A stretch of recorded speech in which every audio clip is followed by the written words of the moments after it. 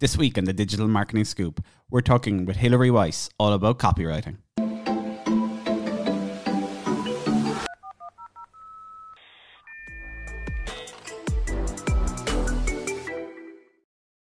Hilary, thanks very much for joining us. Thank you so much for having me. I'm so excited to be here. Brilliant. Will you tell us a bit about yourself, where you are and what you do?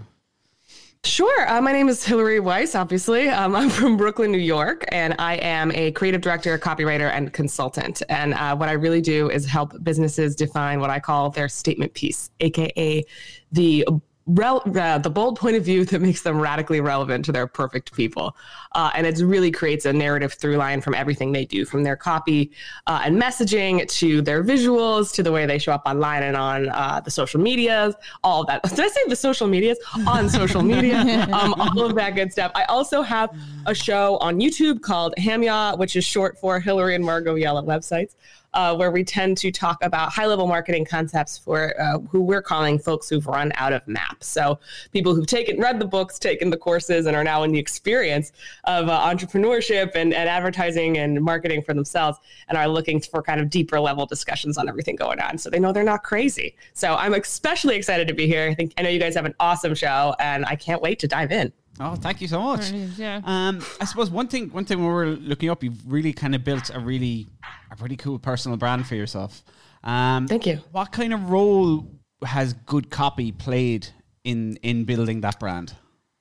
Oh, every role, all of the roles. It is the alpha and the omega. I think what's been really wonderful is, especially from a creative director standpoint, I thought for a while I was going to have sort of one hand tied behind my back with that kind of work, because I'm not a designer. You know, I have a good eye, but if you ask me to put together like a brochure in Photoshop, it's going to be a disaster. But I find messaging is really at the core of all branding. Without a clear message, without a clear idea, without a clear narrative through line, it's really, really difficult to create kind of a super compelling brand. And so I felt really lucky that when I sort of stepped into the branding piece, when I started recreating my own brand, I kind of had that ahead, because I knew exactly what I wanted to say. I knew what the idea was.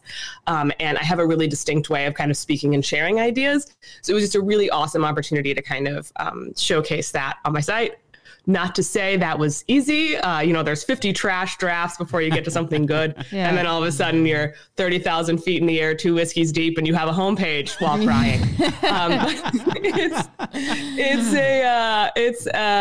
It's just a really, really, really core piece of a brand. Because I think, again, when people think brand, they think visuals, photos, logo.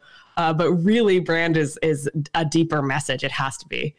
So copy is, again, everything. But I'm also biased, so I'm welcome to being disagreed. No, I would agree with. I mean, you see, everybody's video. But I mean, copy is, first of all, scripting is a huge part of video as well, which comes back to copy. But I mean, copy is everything. I mean, blog content, Twitter content, all your social media's posts. Yeah, The social medias. It's early here, guys. Go ahead. But yeah, we'll send me early. But copy the social is media so vital. Yeah. It really is.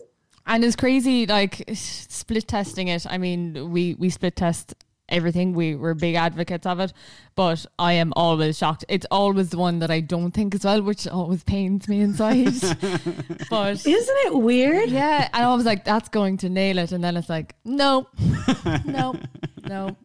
It's also interesting too. I've been talking about this a lot, is like the intersection of data and imagination. Yeah. I think it's so important, because you have a lot of conversations now about like, it should be only VOC and it needs to be like research backed and all of that. But sometimes you just hit on something that's really good and it does better. Yeah. And it's super interesting seeing that, like, being like, okay, creativity still matters. This is really comforting. But it's the same thing with the split test. It's like best laid plans, right? You're like, this is a perfect headline. It's going to be great. I'm going to dunk on that colleague who disagreed with me. And then boom. You never know. You just never know.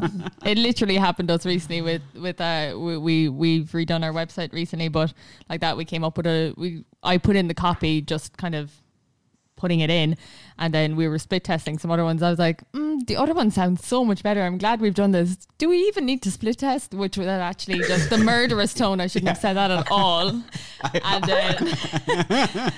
And then I split tested and I was completely wrong. So I had to just swallow my words. Oh God, it's like that. What's that saying? Like best laid plans rarely survive contact with the enemy. Like best laid headlines rarely survive contact with the consumer. Heartbreaking.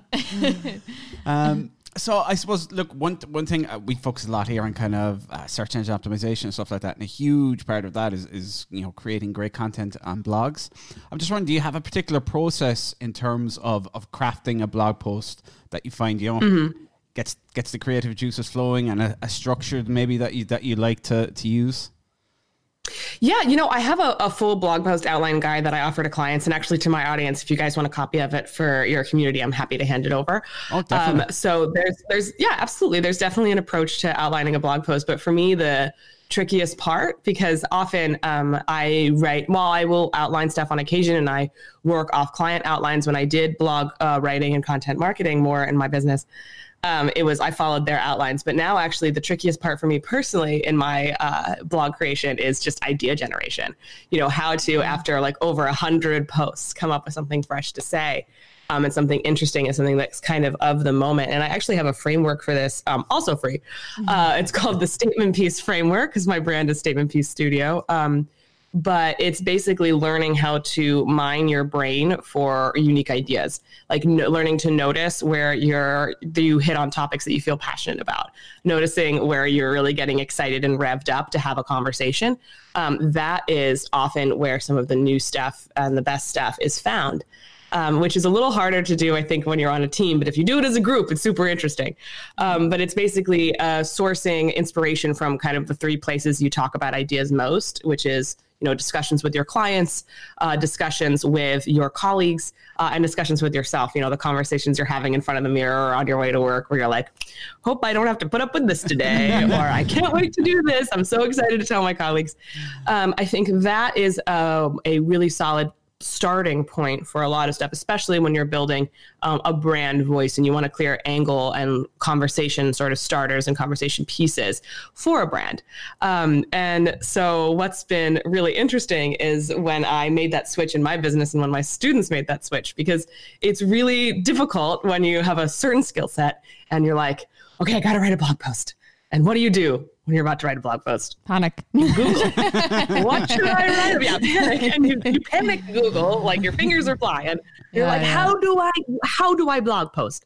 And it gives you, a number of ideas, but they're always kind of follow the same pattern, which is like, what is your expertise? Who is your audience? What is their problem? How do we solve it? And I found that to be a little bit suffocating because I came to the same kind of content time and time again, especially when I was a copywriter full time, which was, how to optimize your sales page, 6 steps to write a better about page, like how to write product descriptions. And that was great. But those posts have been written by so many people way smarter than me. And with bigger teams and a better insight. So I found that learning to sort of study my brain for the things that I really cared about and wanted to write about and that I knew my audience probably needed to hear about was a much better starting point. And then from there, I usually like to do it kind of school essay style when I'm outlining a blog post. So real simple, core idea. And then the 3 sort of post ideas with the little 3 bullets underneath, like what is the overarching thesis? And then how are we going to present the idea? And there are a lot of fun ways to kind of interpret that and reuse it. And you can see it in the outline guide if you guys want to share that with your folks. But definitely, I find also that just knowing what the underlying idea is and what supports that, always the best way to start. Because often if you're not sort of sure what one or the other is, you're going to end up writing 10 pages until you stop and you drop and I guess roll, because that's where we're going with this metaphor. But there are so many ways to approach it. But for me, it really does come down to identifying a really powerful core idea. Yeah. I use the same process. Actually, it's funny that you say that. Every time I sit down to write a blog or anything, I still use the same 7-point system that my history teacher taught me when I was about 12. It works. It just works. It's just drilled into my head, and that's just how I do it. Yeah. But I like the way you touch on that kind of, Joe, with your own ideas, because I find that I do anyway, when you come up with an idea for a blog, you're going, well, this probably has been written about 1,000 times. Yeah. It's all about that little bit of your own perspective on things as well. Yeah. I suppose try to bring personality across to it as well. I think that can be quite difficult, especially when you have, if you're in a structure, that if you want to bring humor across or your own personality into a post.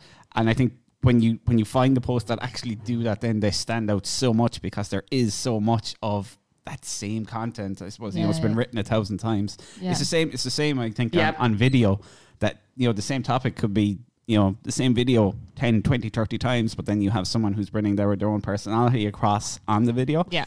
So I think it's the exact same in writing, really. Yeah. And like, that's, I find it really hard is, when you're writing for another company and you almost have to step into a different personality.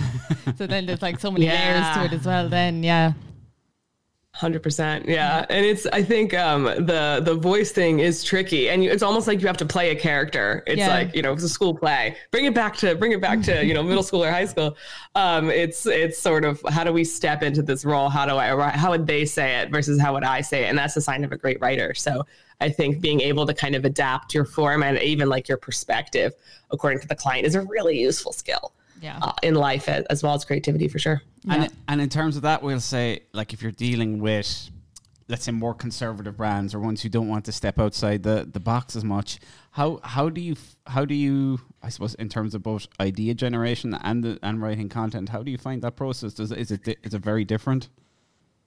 It isn't, because it's a matter of, in my experience, talking to the point person. So you have one point of contact, hopefully, who is sort of you're working with in these projects. And I find that spending time talking to them, and in part of the framework that I talk about is that you're either really anti something or a huge advocate for something, usually when you want to write about it. So when you put the question to the people that you're talking to, the client, it's really asking them, like, what do you want to see more of and less of in your industry? Like, what's been, can I swear? Is that, of course you can swear. Probably not. Right. Okay. What's been pissing you off lately? What's been pissing you off lately? Like, what are you fucking sick of? And really watching them light up is an extraordinary thing. And this, I do a lot of work with personal brands. When it comes to something, let's say I'm working for a SaaS company, or let's say if I'm, working with an organization that's a health organization or something like that, where I can't just be like, let me tell you something, y'all.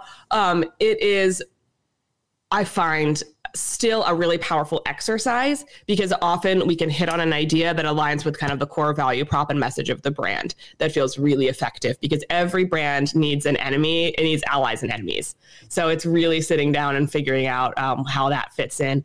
And that leads to not only a great idea, but also it helps slowly making the brand's voice clearer and clearer as you figure out kind of what they're for and against. Yeah. You mentioned there asking questions to the client. Is there like any questions that you ask that you think, okay, this is really going to get me the information I want? This is where my main ideas are going to come from.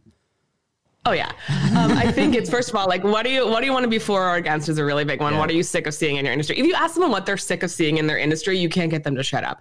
That's the best part, I think, because everyone's tired of something. Everyone's got a bone to pick with somebody. But of course you also want to be positive. Like, what are some breakthroughs in your industry that you've been really excited about recently? Like, what's something you're learning about? What's something you're implementing? What's something you're, working on with your clients and customers or testing right now? So that's a good way to kind of find more positive content.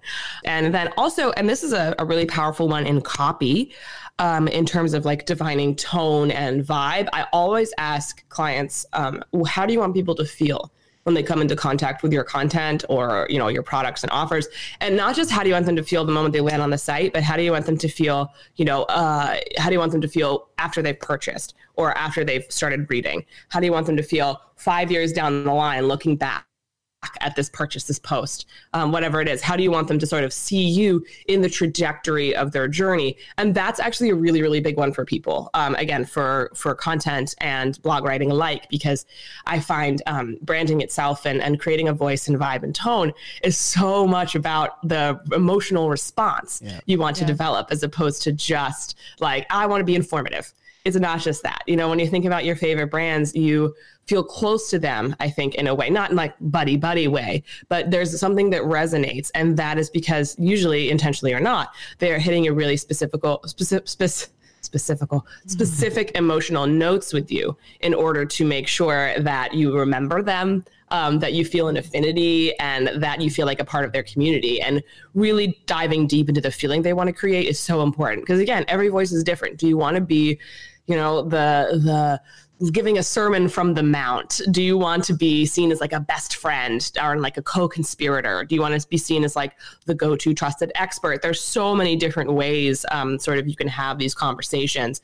And so really digging into how they want people to feel is such an important piece of the puzzle that a lot of people forget about. I love that, actually, because you do see, again, going back to video, you see people, video is I can create this emotion around my brand. But like you said, you can absolutely do that with written content as well. Yeah. It's 100%. And marketing is becoming more and more and more about the emotional attachment rather than benefits or features, or, you know, even establishing people as experts. It's literally, how do I feel about this person, or how do I feel about this product or this brand? Yeah, because there's always going to be 100 brands doing selling the same product or the same slightly different. It's not going to make any odds. It's going to be who you feel most attached to. Yeah, exactly. It's like we're seeing the same thing in the US here with the presidential election. It's the upcoming election. Going down this road. It stops here. But you see that too. And it's not like who's the most qualified. And this frustrates me as like a branding person as well, because I'm like, oh God, like the best brand wins, and none of this policy stuff really matters. Of course it matters to an extent, but what matters is how people feel about you. And how people like think you can, you know, take on Trump in the 2020 election cycle, or how you're going to be on stage, or how you're going to inspire them as president when you're going to, you know, stand up and take the mic. People don't necessarily care about what you're all about. They care about how you're making them feel. And I think that's like, and it's that one bit of copy or that one bit of soundbite. Yeah, and do you know what I found? Emotion spread. What I found actually was really interesting, and for the life of me now, I'm going to be embarrassed, but I can't remember the two American presidents. But I think it was back in the 60s. You can ask me. The 60s? I don't know. Anyway, so one of them did a radio interview and one of them did a TV interview, or they did the same interview on both. And the people who heard the radio interview thought one had won, and the people who watched it on TV thought someone else had won the debate, essentially. But it was actually that one person was coming better voice wise and the other person was coming visually better. So it was the exact same content, but I must figure out what that was. Look that up. That's really interesting. It's actually a really interesting case study. That's really cool. I've never heard about that. Yeah, I must figure it out. Yeah, I'll find out where it is and I'll post it when we post this podcast live. But it's a really interesting case study. Yeah. Okay. Fascinating. Hillary, we're gonna put you on the spot. Put me on the spot. Bring it on. Let's do it. Everybody listening, ourselves, everybody watching, if you could give like 3 tips that to really improve people's copy skills, 3 things they can do, what would they be? Absolutely. First of all, write more. Write more for yourself. Start a journaling practice. Just get in the habit. Sit down every single day and write something, whether it's an email to your list, whether it's like a piece of your business that you're working on, whether it's just a free write. I think people are always waiting for specific exercises to do to improve their skills, and feeling that there has to be kind of a strategic approach to working on their copy skills, when really what it is just showing up every day and practicing. And that's I'll include both of these tips in tip number 1, because I have more to say. But the second part of that is not only write often, but read more. Read really great copy and take notice of what sticks out to you. I think learning to reverse engineer really great copy, to sort of study it and figure out, okay, what's really working for me here? Why am I resonating with this? And why am I feeling so targeted, is so important when you sort of study how to, again, hit those emotional notes that we're talking about and all of that great stuff. Learning what works on you will help you study and understand what works for your customer. And often it's stuff that you would not expect. So just being a perpetual student of it as you write, as you read, is so important. And the second piece is don't be afraid to test things and talk to your customers. I know you guys are probably in this boat 100%. So this is old news to y'all. But I think really taking time to get to know your customers and listening to what they have to say, and also tying your content strategy around maybe questions you get most often, or the reasons why people purchase your product, or the overcoming sort of objections that you would see around whatever it is, whatever idea or concept or sort of point of view you're trying to push, really understanding how people see it and think about it who are not within your organization, because it's a totally different ballgame when it's out there in the world. And then number 3, I would say the third biggest thing when it comes to copy is, I think, mostly along the lines of just getting really clear and excited about your whatever it is that you're offering in your product, and making sure that you're really engaged with it. Because I think you can kind of tell when copywriters and marketers are phoning it in a little bit. It's like, would you like to live your dream life? How is, would you like to lose 15 pounds? It's not, if it's not inventive and if it's something you've heard before, people are going to forget it immediately. Yeah. And I find I made this post an email a while ago to my list, which was sincerity over strategy. Because I think, of course, let's not throw out the baby with the bathwater. Like, we need strategy, seriously. But I think a sincere understanding of the product and a sincere enthusiasm for the value it presents is massively, massively important. And it's also possible to have product fatigue, and it's possible to have sort of concept fatigue sometimes. So really sitting down and figure out where you're getting tired, if you need a fresh angle, understanding how it's feeling to you is vital, so that you can, get back in touch with what you love about the product, get excited about it again, and then continue to present, new angles for the offer in fresh and exciting ways that you can continue to experiment with. Brilliant. Yeah. Hilary, thank you very much. That was really informative. Fantastic. Really, really interesting. Awesome. Those are my 3 best tips, I guess. I'll make a note. If people want to find out more about you, more about your business, where can they head to? You can head on over to HilaryWeiss.com. Just my name, HilaryWeiss. And then if you want to check out my YouTube show, I know Jen's a follower, you can stop by YouTube. It's Hamyaw, HAMYAW, exactly spelled the way it sounds. And come on over there, join the conversation. And we do new videos every 2 weeks. We're premiering the new season January 30th. And we'd love to see you guys there. Yeah, exactly. That's what I said too. We're giving the YouTube channel a makeover. I said I wasn't going to fangirl. Yeah, we love making that show. So we're really excited to come back. Oh, brilliant. One last question there as well. How does Margot do her hair? The eternal question. Oh my God. And she's always like, I feel like by the second episode, it just looks weird. I'm like, no, you have amazing hair. Yes. She's from Texas. Oh, so she knows the big hair secrets. Yeah. She's very New York, but she's actually from Texas. Oh, so she knows the big hair rules. Yeah. And she's the most amazing mane. I bleached mine half to death, so it has no life in it. But she always has great hair. I'll tell her you said that. She's going to be thrilled. Thank you so much for having me, guys. This was awesome. Brilliant. Thank you so much. Thanks. That's been this week's episode of the Digital Marketing Scoop.